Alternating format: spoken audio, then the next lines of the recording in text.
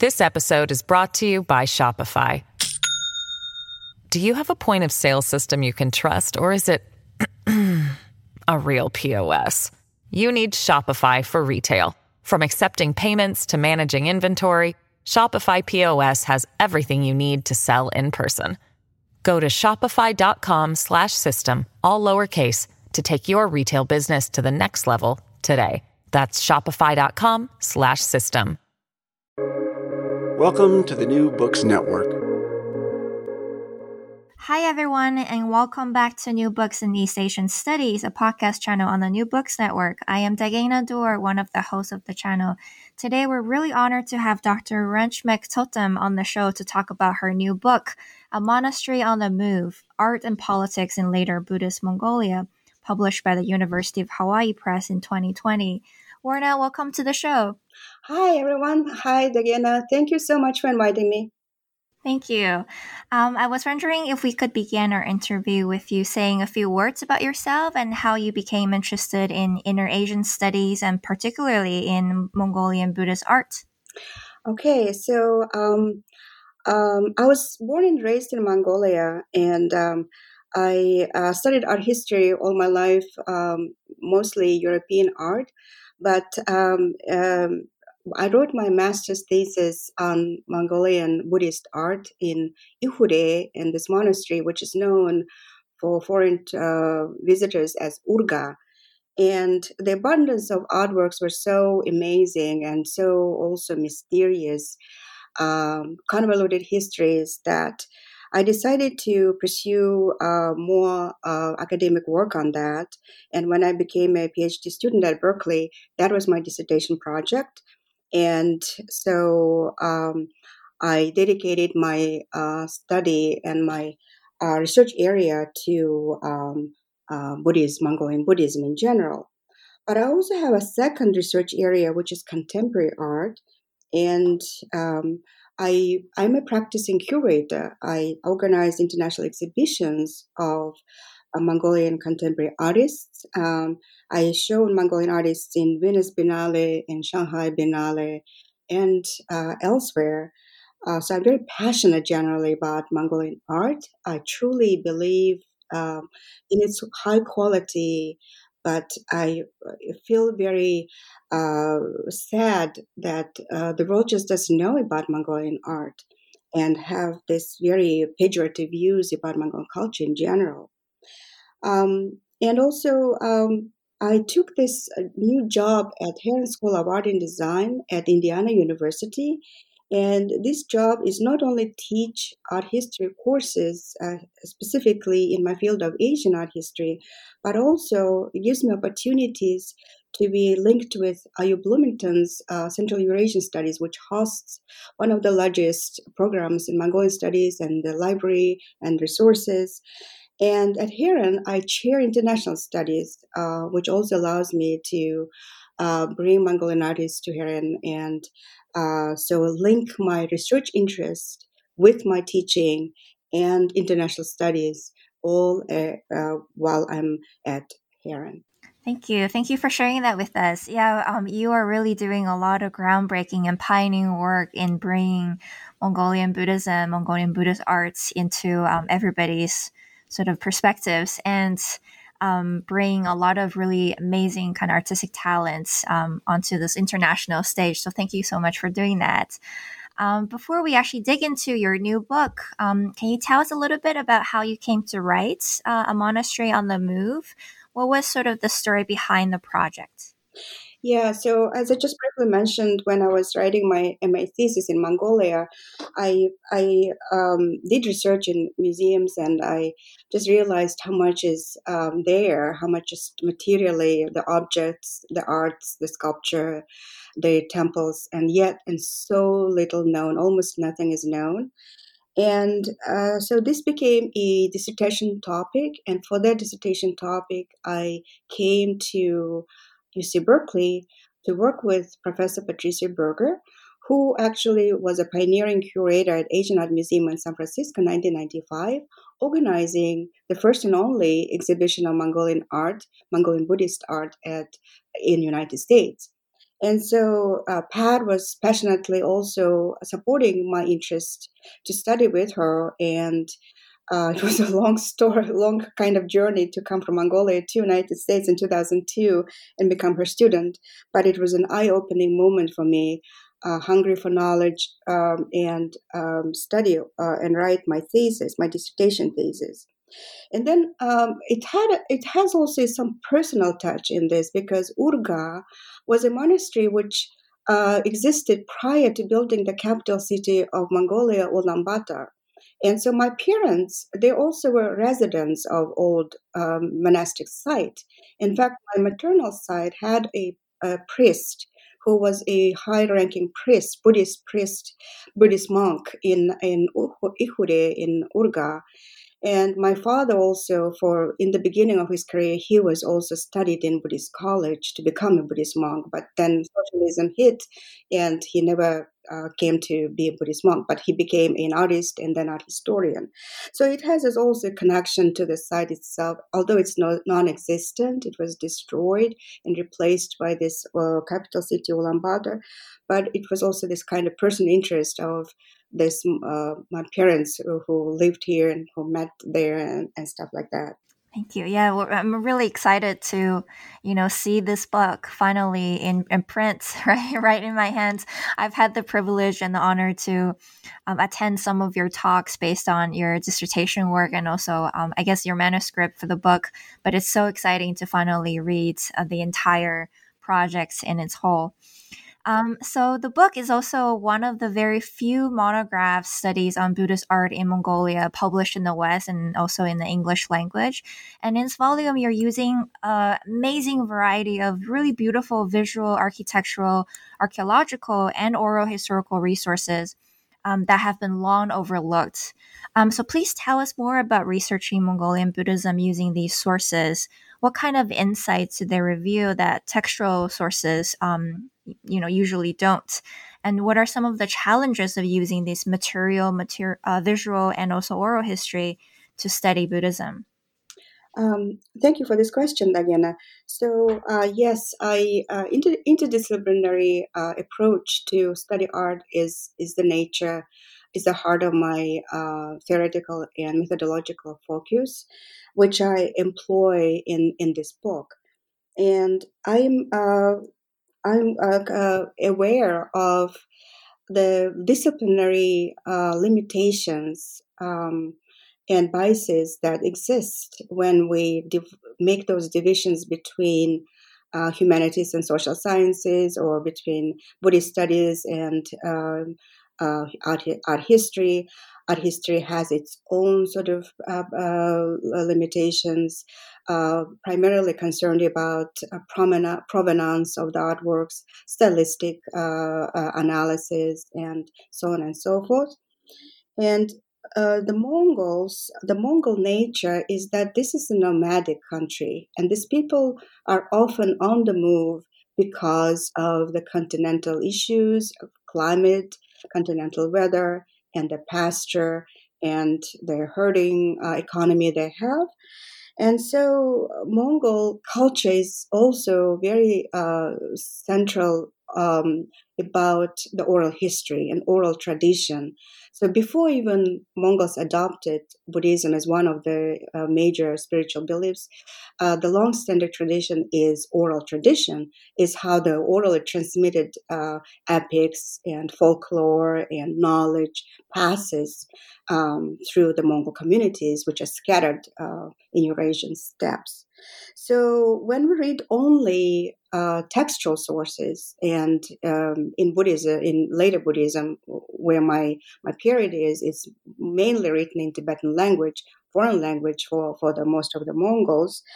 I'm concerned that we have one perspective only, and this is a sort of quote unquote official type of records that were written in language by those monks who were trained in Tibetan tradition, who oftentimes went to be trained in Tibetan monasteries. So I aimed to, when we look at art, it is very complicated. It's so complex that we can't depend our knowledge and limit our knowledge only to Tibetan sources, which give us one form of knowledge.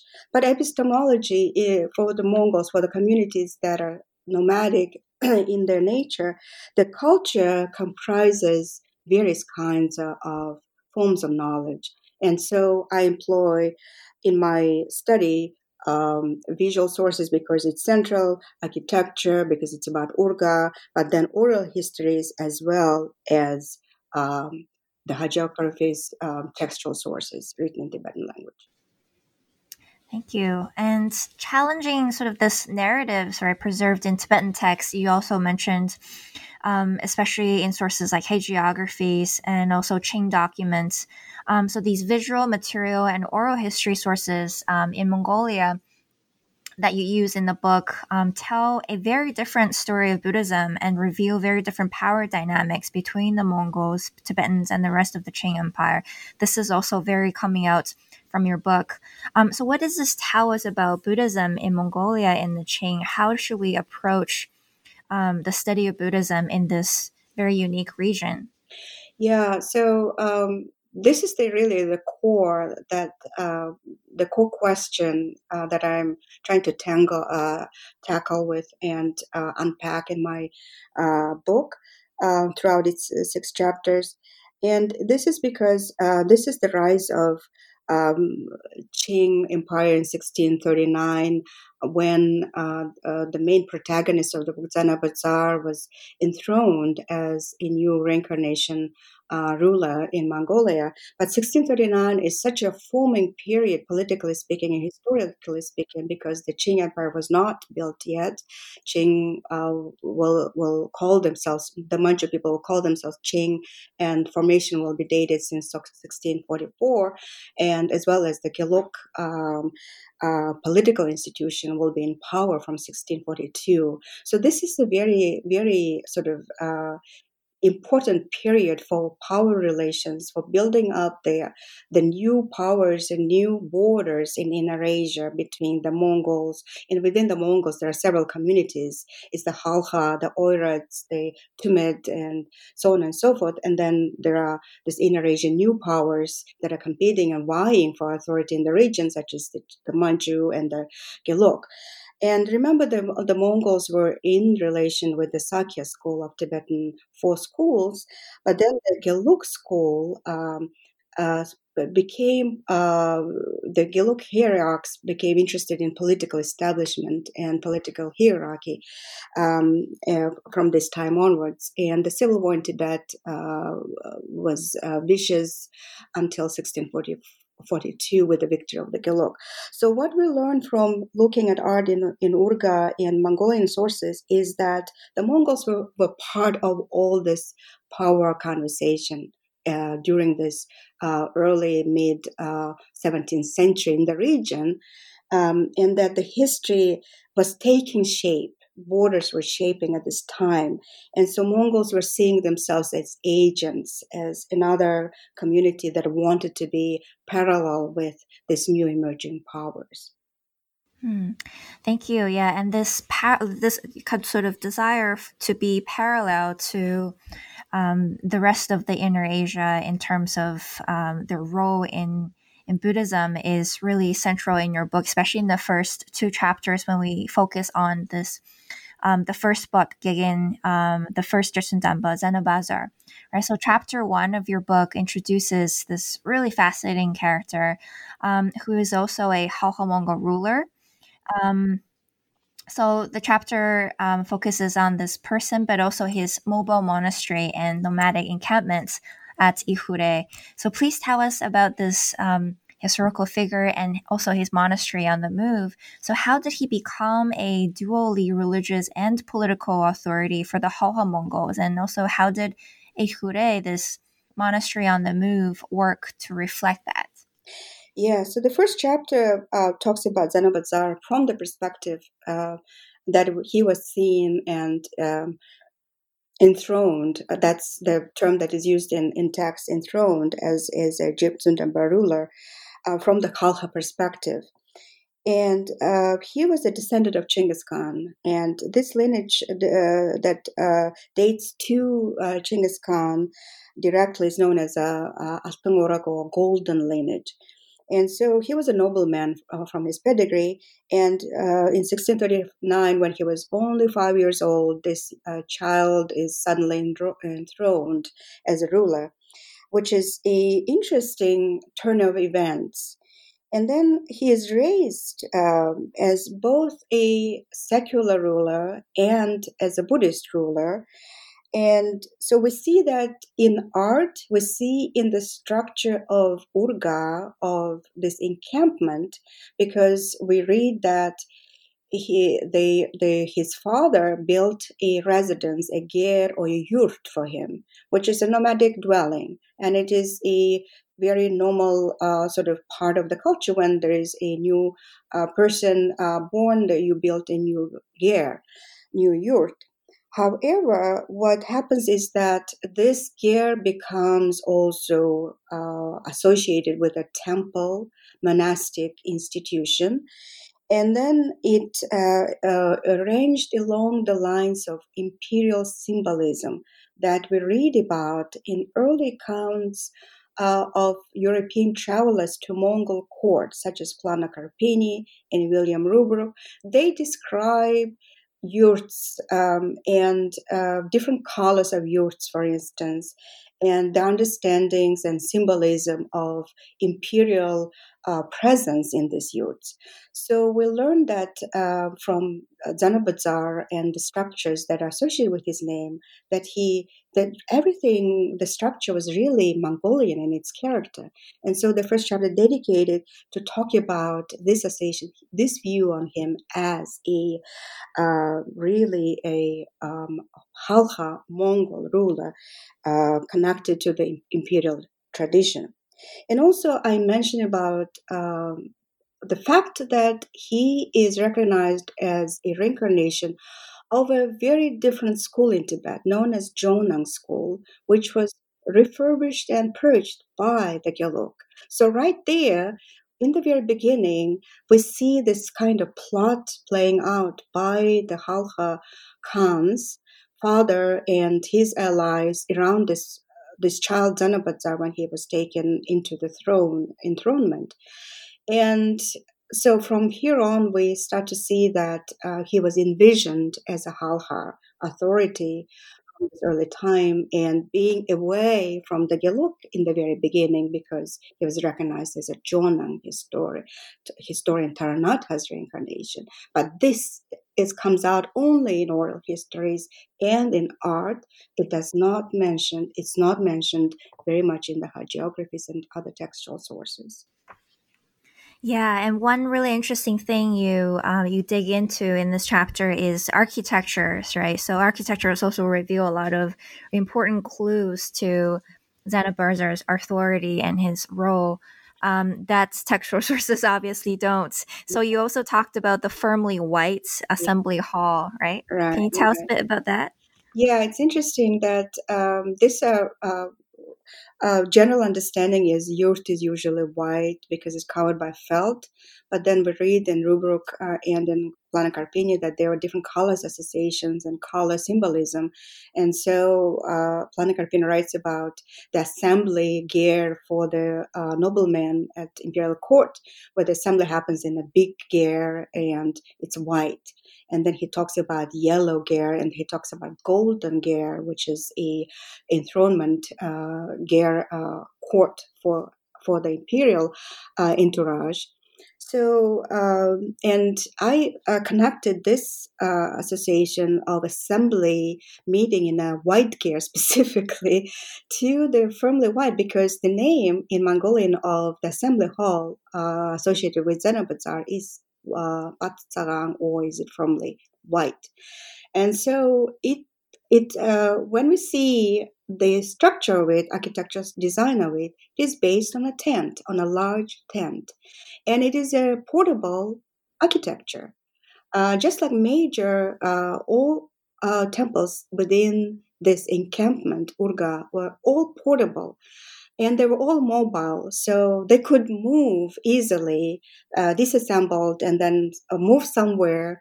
And we know from different texts that the site moved from as far as from northern border to the southern border of Inner Mongolia, through the Gobi Desert, and then even east and west. So this imperial symbolism, maintaining it as a white assembly hall, would be associated with this nobility, and then the golden color, yellow palace will be associated with this court association. All this comes from 13th century traditions. Yeah, and there's so many different interesting details that the book explores. Also, directions, right? When certain structures are called a certain direction, that also has very deep kind of cultural meanings that will give us clues into how the politicization works. So I highly recommend our readers, pick up a copy and dig into that part. So chapter 2 now introduces Zanabazar as a polymath and also a Renaissance man, right, who is really well versed not just in Buddhist scholarship, but also in poetry and language and also art, right? So it seems that art and architecture actually had a very special significance for his religious and political visions. So tell us, why would an eminent Buddhist monk engage so actively with art making? Hmm, hmm. Yes, Zanabazar is known as a eminent artist. So he was a sculptor and a painter and a designer of a new script named as a Soyombo script. And many cultural traditions of Mongolian Buddhism, such as design of monastic robes, for instance, even date to the time of Zanabazar. But art is, as you know, Buddhism is very, very central on art. It's very visual culture generally, right? Buddhism. And so when we see Zanabazar now mentioned as an artist who digs into this, making these big sculptures, and we do have those sculptures in museums in Mongolia, and then an ongoing archaeological excavation of his Dharma seat in northern part of Mongolia now unearthed more than 3,000 sculptures of different sizes. Some of them are very monumental sizes, made of clay. So art was definitely very central to building Buddhist tradition for Zanabazar and for his mission of being a dual ruler, a religious, fusing the religious and the secular authority into this one embodiment of Zanabazar. And also, I discuss his other temples which he had. It's not only his urga, his this gear-based site that was mobile and moving, but he's known also building this big Dharma seat in 1654, where now archaeological diggings are going on, and it was burnt by the other Mongol community, Dzungars, in 1689. And so we ask why he was, they're usually the sources when they're talking about the mobility of Urga, they talk about the general nomadic search for pastures, because nomads look for fresh water and fresh pasture for their horses and cattle, and so they move. But then I talk about, when we look at the nature of the monasteries associated with the name of Zanabazar, two things come as hallmark quality in them, is that Buddhist sites are really retreat sites to retreat from worldly life and concentrate on meditation practice. And so they are located as such. One of them is located on top of a hill, very far away from any type of activities. And even today, to get to the site, you have to sort of hike to the top of the mountain through very dense forest. The other one is another very extremely difficult terrain, where again you cannot really go by anything but by a horse or on feet, and it's very difficult to access. So it doesn't only meaning that building the nature of this monastery tells us about the Zanabazar being a very serious practitioner and very serious Buddhist teacher. But other side of this other hallmark about mobility, I argue in the book and show in my book, is that he was also interested in building a sangha, a strong community of Buddhist supporters. Because remember, he was not the first person who introduced Buddhism to Mongolia. In fact, it was a late dissemination of Buddhism in Mongolia, right? And Buddhism was never really introduced among the nomads. It was practiced often among the elites, among the court, among the erudite. But the nomads were not really introduced to Buddhism. So Zanabazar is the first person who I think used the mobility of his site to reach out to these Mongol communities. And itinerancy was the excellent way to do so. So art becomes a very important way of having this a continuation of imperial tradition visible in art, and using those styles that were used by Mongol emperors before him. And so Mongols are aware of those traditions, of those styles. And so he uses them in his art specifically to reach to those masses, for dissemination of Buddhism among the nomads, and build his Sangha. And he becomes very successful in this, because even until today, Zanabazar is seen and respected as kind of the Vishwakarma, the Buddhist sculptor, the Buddhist artist who brought Buddhism to Mongolia. Mm-hmm. Yes, definitely. From your book, it's definitely it becomes very obvious that Zanabazar was very much of an expert on using visual symbols and imagery to create, if we can call it that, a branding, right? For kind of Buddhism that he wants to promote amongst a wider public audience. Let's talk about his artistic style a little bit. It's very interesting to see how prominent this Nepalese style is in his sculptures, right? This kind of very slender shaped Buddhist figures with a small waist. But interestingly, you also point out in the book that his style was not followed by later Buddhist artists. Can you tell us why this is the case? Yeah, so many art historians have pointed out and described that his style is very Nepalese, Newarian style in nature, and associated with, for instance, the art styles that we see in early Central Tibetan art. And we do have, for instance, monumental images of, for instance, Vajrabhairava dating to 14th century, and which was produced during Yuan period, and it does have also this Newari style. So I show that Nepalese connection with Zanabazar can be traced through his visits, his personal connection to 3 sites that we know that he visited in person. And those sites were all connected to Mongol imperial tradition. And one of them is, for instance, Shalu. So this is something that we don't read in Tibetan sources, in Tibetan language Mongolian sources, which talk about Zanabazar primarily as a Gelug adherent. They do not mention the sites where he went outside of Gelug monasteries, for instance. But when we look at autobiography of Panchen Lama and Fifth Dalai Lama, we read that Zanabazar visited Shalu on regular basis. And Shalu is in central Tibet, in Tsang, and it was the monastery that was developed really with Yuan patronage, with Mongol patronage. And it still maintains those wonderful wall paintings at Shalu, which were made in 14th century with Mongol patronage, and they do explicitly show this Newari style. So Zanabazar must have seen them because he was in Shalu. And also he lived in Beijing as a close ally with Kanxi Emperor. And so in Beijing and in Utaishan, also there are these stupas which remained from the productions by Nepalese artist Anike, who was employed by Kublai Khan.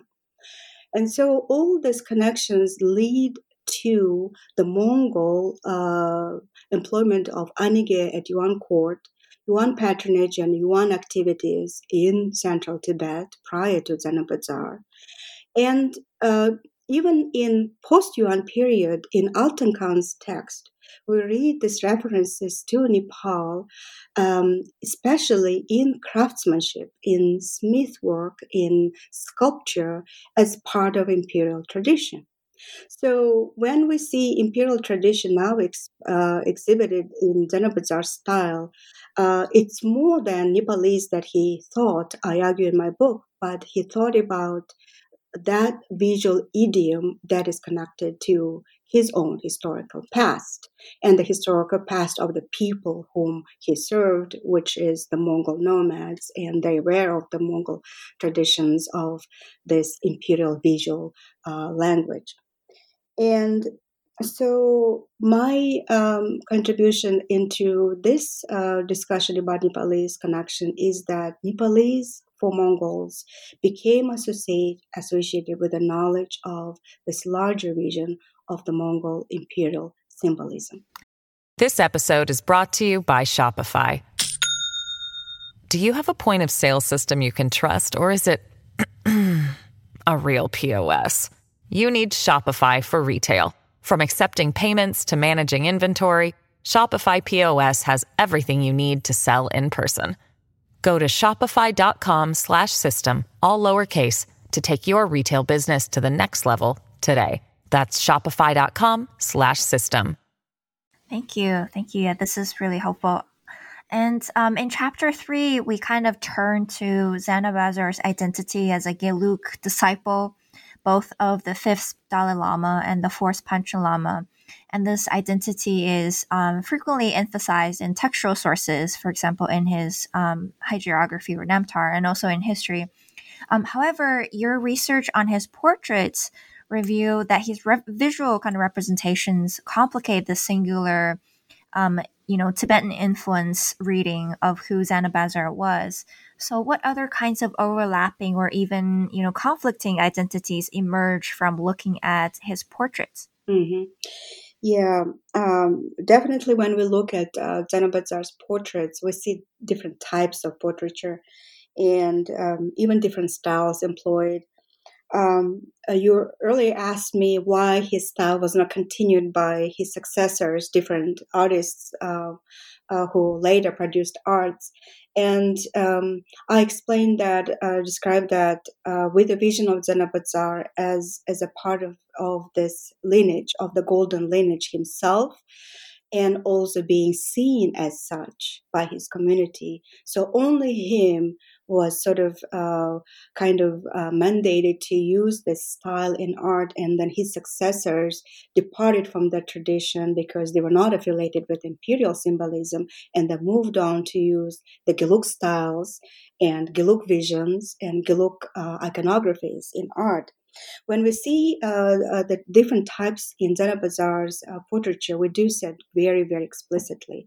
For instance, we have this print carved in woodblock, and which means by the medium itself that it was printed in numerous copies and distributed among the Mongols or other communities around to show Zanabazar from particular vision of him as a secular ruler. And a secular ruler, or a secular man from Mongol perspective, he is slicing. He's seated there and he's holding a sheep tail and he's slicing it. So for Mongol conception of a leader is that only a leader is allowed to touch the sheep tail. It has a particular connotation of power, authority, and then you slice it and then distribute the slices of meat to your community to share your food. So he's depicted like that in that woodblock print, which is now distributed. You can find many copies of it in different monasteries. And then not only it was distributed as a print, but also it was developed by artists into very finely made tanka color paintings. And we have a copy of this, for instance, in the Ruben Museum. We have copies of these tanka paintings based on this print in Mongolian museums and so on and so forth. But yet, another type of portraiture developed with the Qing involvement now through the Qing-Gelug alliance is that we have him depicted as a very transcendental image of a Buddhist monk who is seated in the center of this fine tanka, and then he is holding two main attributes, Vajra and belt, in this particular hand gesture, akin to Vajrasattva, hierarchically very highly ranked, highly seated deity. And then there is also inscription on this painting, which directly quotes the Manjushri emperor or the Kansi emperor, and the close bond they shared, Zanabazar and Kansi emperor. And this inscription was made into a chanting prayer, which is still used in Mongolian monasteries. Every monastery chants this prayer as a supplication prayer to Zanabazar, but it is citing the Qing emperor itself. Mm. Wow, it's really powerful. I mean, this really shows how important, right, looking at material and visual culture to study Buddhism is, because it's not only these sources not only kind of complement textual sources, but they often provide alternative or even very, very different contradicting stories and narratives. So it's really, really powerful. The power of image. Yeah. Yes, indeed. And I also wanted to mention that the main textual source of the Zanabazar's biography is written during his lifetime in 1698 by his own disciple, Zayapandita Lobsang Pirinle. And in that source, Jayapandita talks about him as a disciple, as a Gelug disciple of Fifth Dalai Lama and Panchen Lama, and how important monk he was and a teacher was, what kind of initiations he had, what kind of teaching he had. However, he also mentions, and this is something that many scholars overlooked, is that he also mentions how much respected Zanabazar was among the secular communities. All these banners, all these Kangs, and all these Mongols sort of followed Zanabazar. This is how Lobsang Pirinle describes. And then when he goes to Beijing to meet with Kansi Emperor really respects him and shares food with him, shares his residence with him, invites him to the palace, and they go together hunting. And so all this shows his kind of dual identity that he embodied, which is religious authority and also political authority. Mm-hmm. Thank you. Thank you for adding that. And the next chapter, chapter 4, we kind of look at how subsequent Jetsun Demba, so reincarnations of Zanabazars and their portraits, sort of combine cultural idioms from diverse sources, right, from Chinese, Mongolian, and Tibetan traditions. And in your words, enshrining a third space that is, quote, neither one or two, but a whole constructed by an inseparable three, unquote. So please tell us about how these cultural elements work together in later Qing era portraits of this Mongolian Buddhist lineage. Yeah, so altogether there were 8 reincarnations of Gyaltsuen Demba lineage, Zanabazar being first, and the second was born into his own family of Tushet Hang, who was one of the 4 Khans in this golden lineage. But then the rest 6 were all born in Tibet and discovered in Tibet, but they went through and authorized by the Qing court and Beijing, and then they were taken to Urga to be recognized now as a Khalkha ruler. And so each Gyaltsuen Demba had their portraiture, and each Gyaltsuen Demba has portraiture which tells us very different stories. And the struggle of building their power and being part of this now very cosmopolitan empire of the Qing. And also the portraiture shows us how visual language during the Qing became another means for the Qing to build the cosmopolitan polymath culture. And visual language also made this kind of divisions of exclusion and inclusion and periphery and the center center and bringing the Khalkhas and Jebzundambas now into the periphery of the empire, subordinate now as a vassal state to the Qing. So they share the styles that these portraits show us, very selective iconographies, very selective styles, motifs, deities that they show, um, various ornaments they show, symbols they show, are very selectively arranged to be read properly by all these audiences, in China, in Tibet as well, among the Halha, among the Mongols, and being accepted. So Jebzundamba were new reincarnation rulers, and they had to be accepted by the Mongols, but they had to be also endorsed by the three authorities in Qing and in Gelug. So the artists were very knowledgeable about the styles and the motifs. I would like to mention one such artist, Agwan Sharaf, for instance, himself a learned monk in Urga, and we have several paintings by him. But he was equally active in Qing court and equally active in Urga, and his paintings show that kind of very seamless blend of cultures.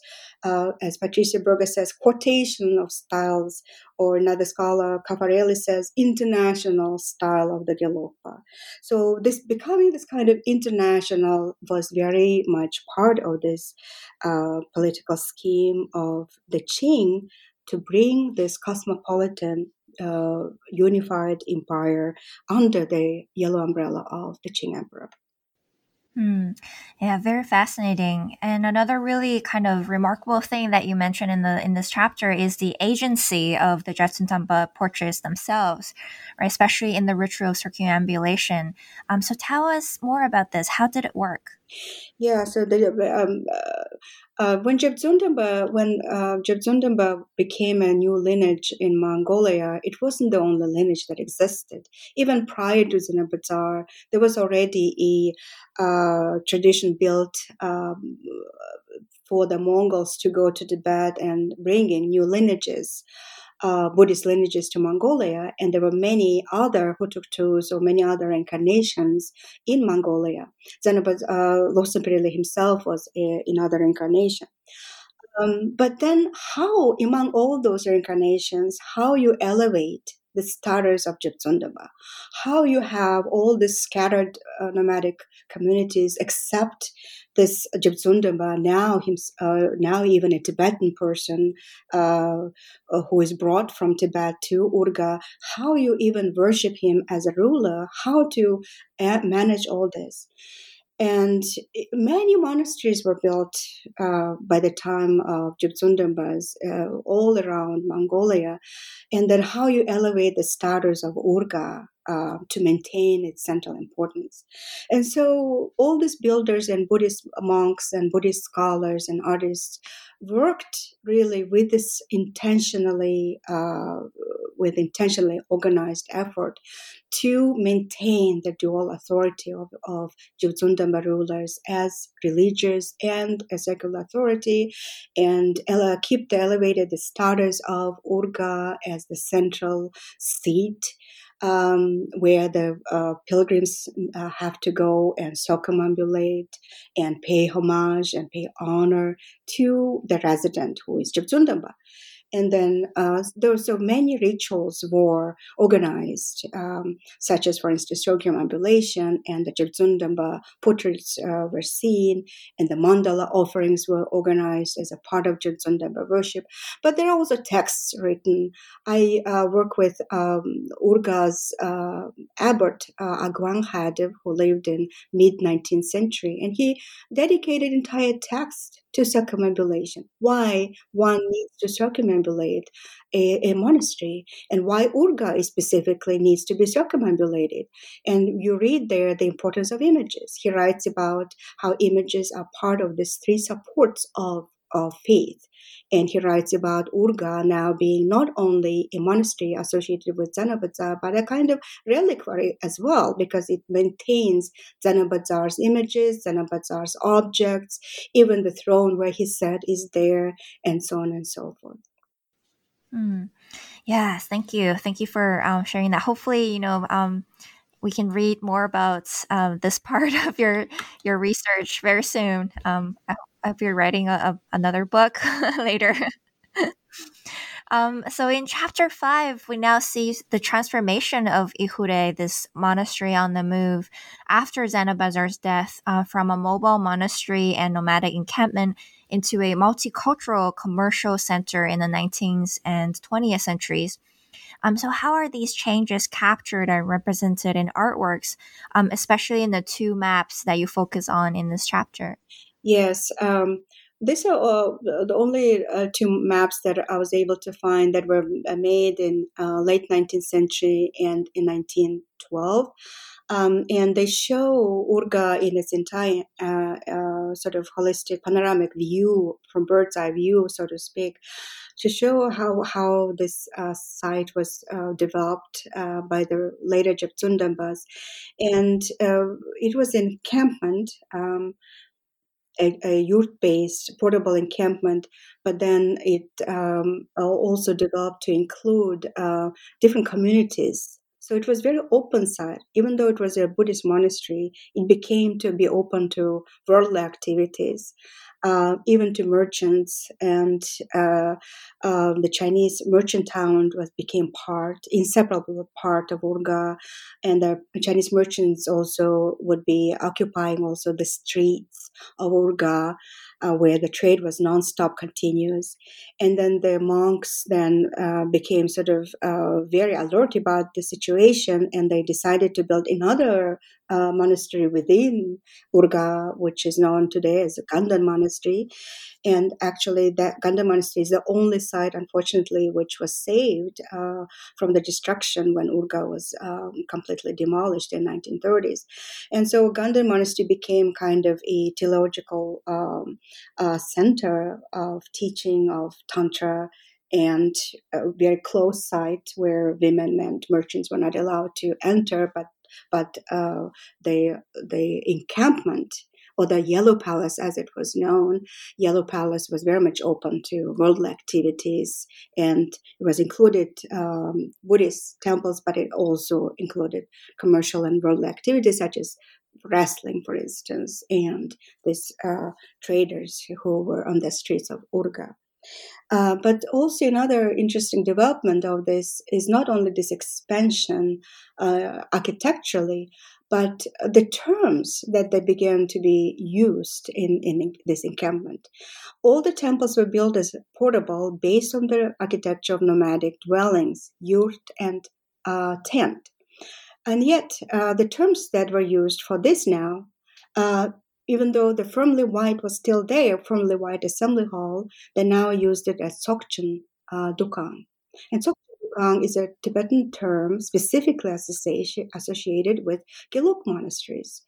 Even in non-Gelug, in Sakya monasteries or other monasteries, there are other terms, architectural terms are used, just Dukang or Tsuklakang is another term I used. But in Gelug monastic seats, Tsokchen Dukang is the major assembly hall, and this terms now arrives in Urga.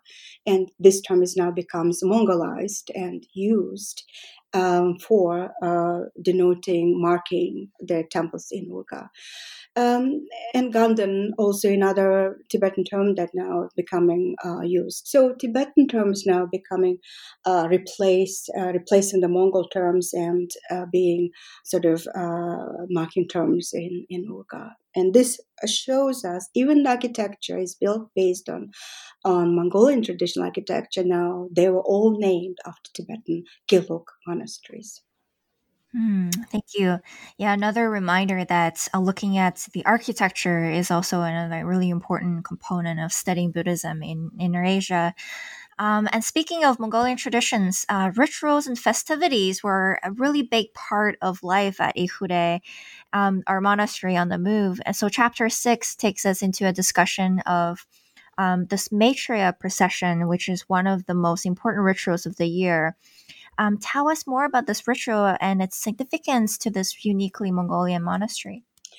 Yeah, uh, so Urga was essentially now Yellow Palace central part, which was in conception from the times of Zanabazar. And then the Ganda Monastery, which was now a second monastery within this Urga site. And they all had developed different rituals to maintain the authority, the elevated status of Urga, the importance of it, the authority of it. And also they maintained the authority of Jebtsundamba as the main resident of Urga. And so I describe several rituals, such as Maitreya ritual, which you mentioned. And in Maitreya ritual is still very used in Tibet.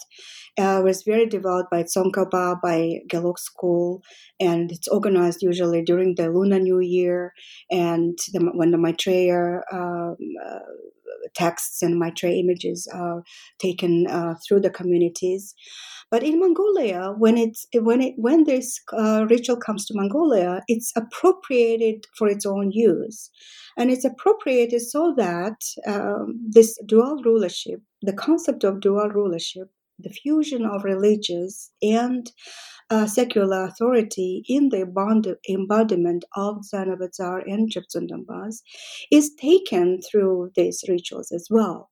So Maitreya, for instance, is organized not during the Lunar New Year, as it is in Tibet, but during the summer days. So when it's warm, and then all the communities, secular and religious communities, they gather together. They circumambulate together, Urga and other sites.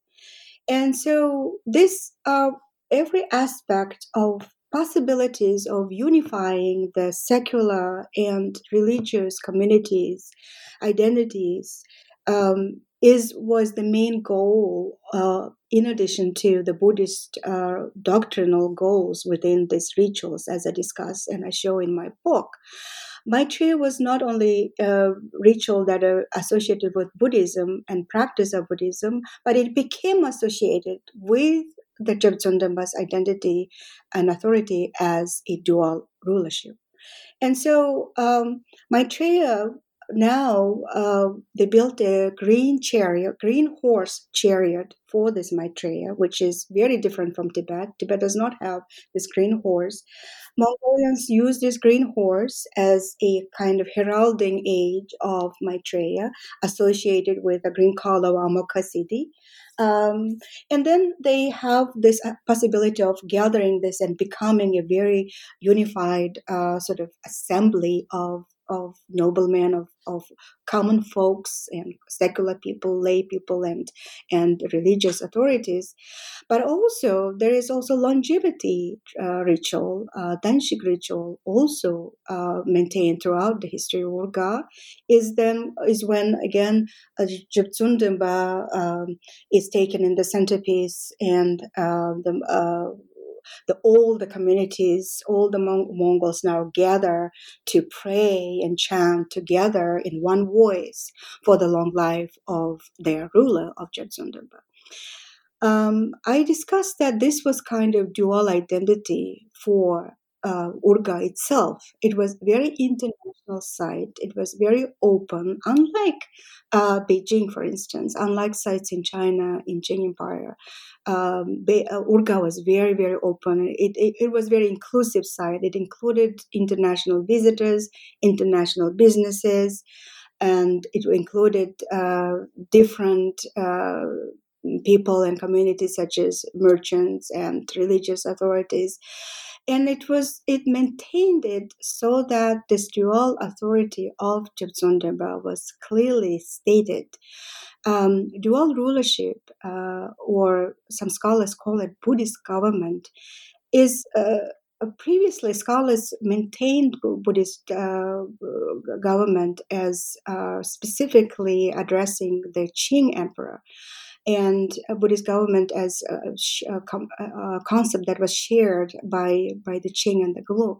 I argue in my book, however, when we see the Urga's rituals and the cityscapes that show Urga inclusive site, which opens the doors for the worldly activities as well as the Buddhist activities, we see that the Khalkha vision of dual rulership was quite different, and it was all about the reality of the ruler maintaining its authority in Mongolia, in Mongolian eyes. Yeah, and also about the dual identity of Urga itself, the location itself. I really love the artworks of these double landscapes that you discuss in this chapter. So they depict how religious rituals like Tam and also cultural festivals like Nadam were carried out in the same space at Ikure. So what does this tell us about Ikure as a monastery, as a religious space, but also a space for public activities in this Qing Gelug landscape? And also, how does it compare to Gelug monasteries in the Tibetan regions or in Beijing or in Manchuria? You kind of briefly talked about this, comparing it to Beijing, but can you tell us more? Yeah, so this is very, very specific to Mongolian case, because I argue that from the conception of Zenabazar in 1639, he was seen as a ruler, and from both secular and religious perspectives. And this vision was maintained throughout the history of Urga, and we can see that, and that was also the reason why the Urga was so, as a monastery, it became so open and inclusive of the world activities. As a monastery, it shouldn't be a sort of hosting wrestling, for instance, right? But it was. So Jibsundaba, Buddhist monk and ruler, he's seated and he's sort of presiding over wrestling tournament, right? And we have art that depicts that. We have identical two paintings that show, and number of them, not a one isolated case, but a number of sets of this dual portraits of cityscapes, where it shows Urga now in one depicting wrestling, and Jibsundaba presiding over this tournament, and another one he's presiding over some ritual, Buddhist ritual, right? So it again tells the viewers that it was the nature itself of Urga as being the authority inclusive of the two aspects. And dual rulership is often mentioned in the text as well as Buddhist government, Sheshintur in Mongolia. However, it was seen by scholars previously as a part of this Qing discourse. I argue in my book that it was the conception of Zenabazar himself, seen as a theocratic ruler, equal in power, seen as equal in power with the fifth Dalai Lama at the time in 1639. But throughout the history of Jibsundabas, he maintains, the Buddhist monks and the Urga builders, they maintain that knowledge through all the sources, through all this means, visual, architectural, and map, cartographic activities, and then all this culminates in a possibility of becoming an independent theocratic state in 1911 by the 8th Jimsundamba, right?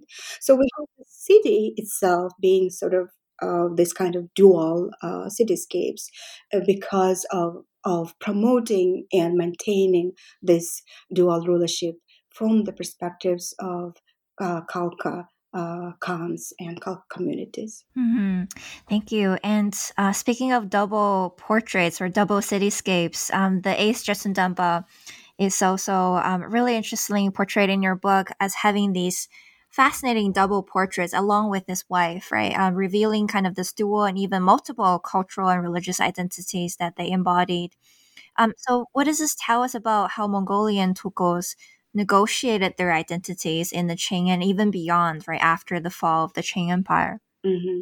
So this is another interesting phenomenon, which is only specific to Mongolian case, only sort of very characteristic to Mongolian Buddhism and Mongolian case.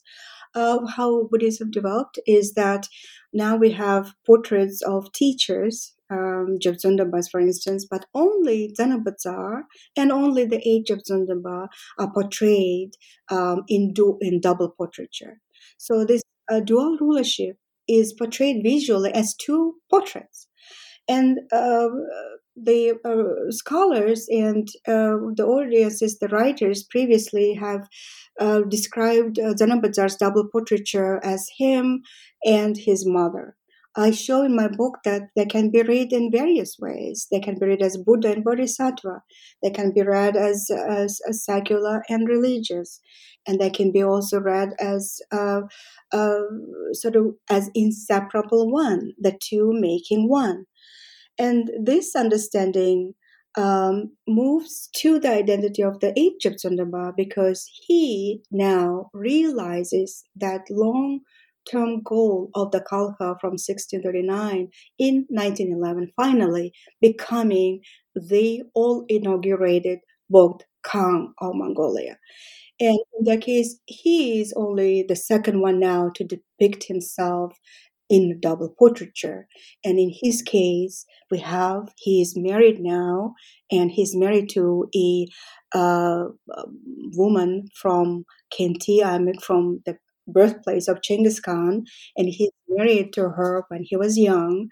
And he is a Geluk Kachupa, or very highly learned monk, but he doesn't shy away to show himself publicly with his wife, right, with his consort. We have numerous portraits of him being depicted with a woman. It is a very incredible case when we have a Buddhist images now depicting a woman, right? And then they show in these portraits various identities. They not only they're secular, Bogd Khan is a secular and a religious authority fused in one, but he's also embodiment of sutra and tantra.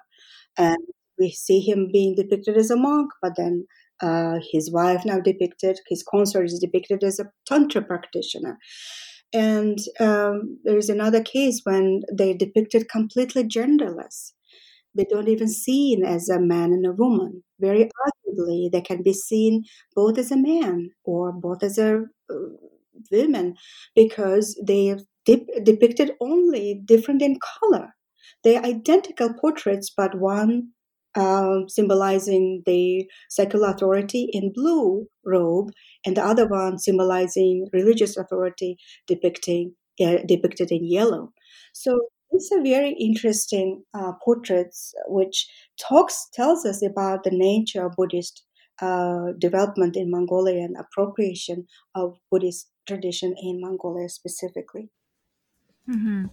Yeah, it's fascinating. It's really a shame that, our listeners cannot really see these images, right, as we talk about them. So this is really, another urge to ask our listeners, if you're interested, please go out and pick up a copy, because this book contains so many fascinating, beautiful images, colored, amazing prints. So University of Hawaii Press did a wonderful job at printing. Yeah, I'm very grateful about that.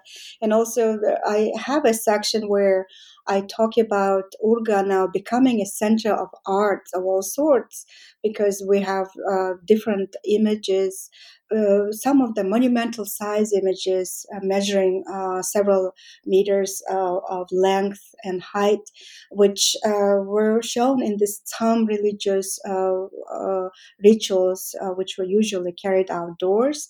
And so my book tells about names of artists.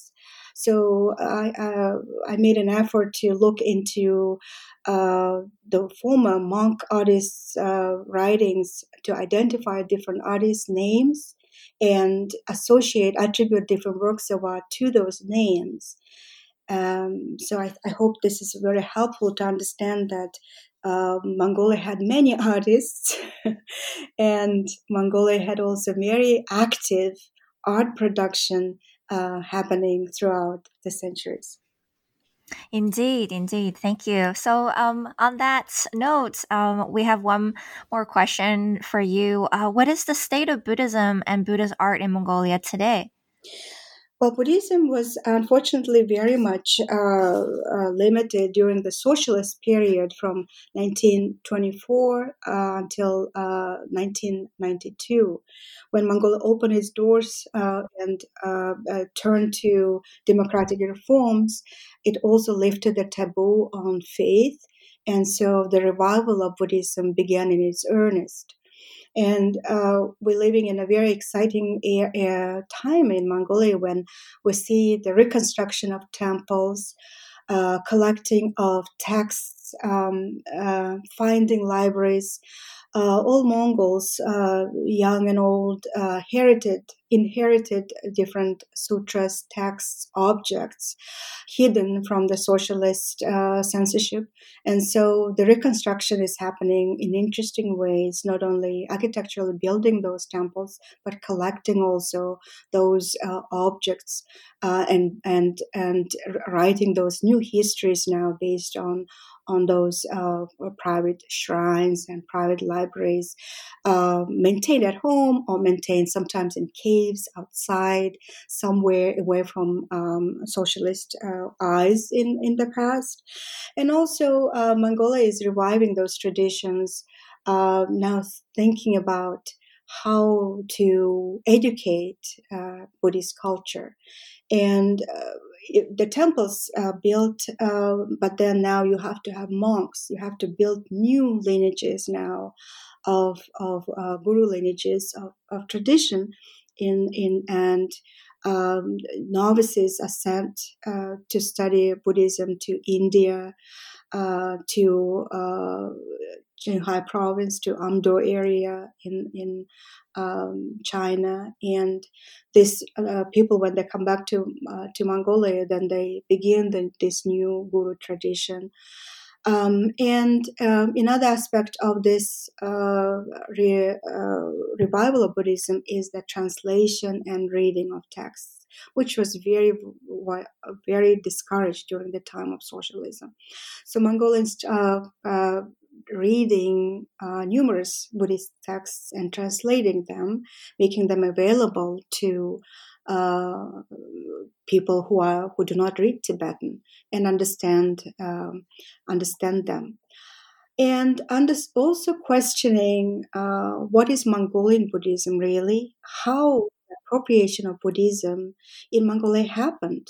This is another question that is among those who are reviving Buddhism, and I hope that my book contributes to this effort, because I'm trying to also ask where this tradition is coming from, how it built itself, how Buddhism developed itself in Mongolia, where there were so many long-standing traditions prior to arrival of and dissemination of Buddhism among the nomads.